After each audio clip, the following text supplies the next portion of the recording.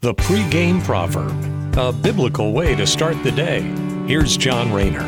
A Wednesday morning, and here in the year 2020, we are incredibly fortunate to not have to face the hard times that our parents and grandparents faced. If you look back, when they were coming of age, there were 2 world wars. Even in America during World War II, there were food shortages due to the rationing to feed the armies that were fighting overseas. And then there were the actual countries that the wars were taking place in. Food was scarce, war crimes at an all-time high. Even today, we freak out when the power's about to go out from a storm.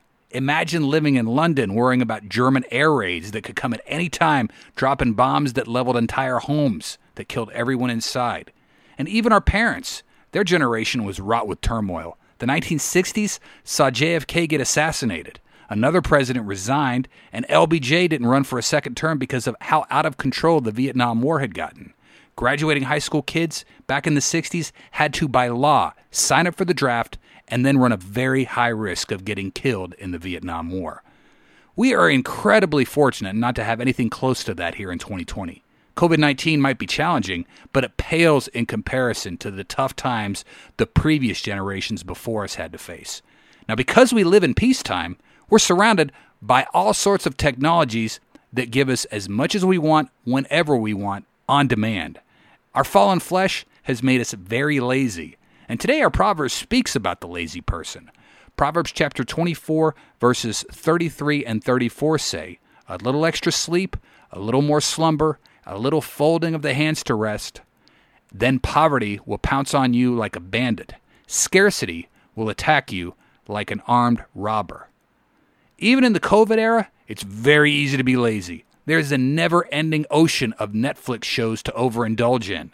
Or with social media, we can find ourselves wasting hours and even days perusing different profiles on Facebook. All of these are frivolous pursuits. Proverbs concludes that poverty and hunger will come suddenly to the sluggard. A reminder that we should work diligently at whatever we do, as Paul tells us in his letters to the Colossians, chapter 3, verse 23, Paul says, "Work willingly at whatever you do, as though you were working for the Lord rather than for people." Another proverb from an earlier chapter also differentiates the fruit that a lazy person bears versus the hard worker. Proverbs chapter 10, verse 4 says, "Lazy hands make for poverty, but diligent hands bring wealth." So, while 2020 may lack real hardship, it makes laziness really easy. And we're to remember that God instructs us through the Bible to work hard and to do our work for the glory of the Lord so that poverty doesn't surprise us like a thief in the night. All right, have a great day. Good luck out there. Don't be lazy. Work hard. Work for the Lord. Take care, and God bless you. The pregame proverb with John Rayner. Look for it on all podcast platforms and have it delivered to your smartphone. The pregame proverb, proud partners of The Bar, the Biblical and Reformed Podcast Network.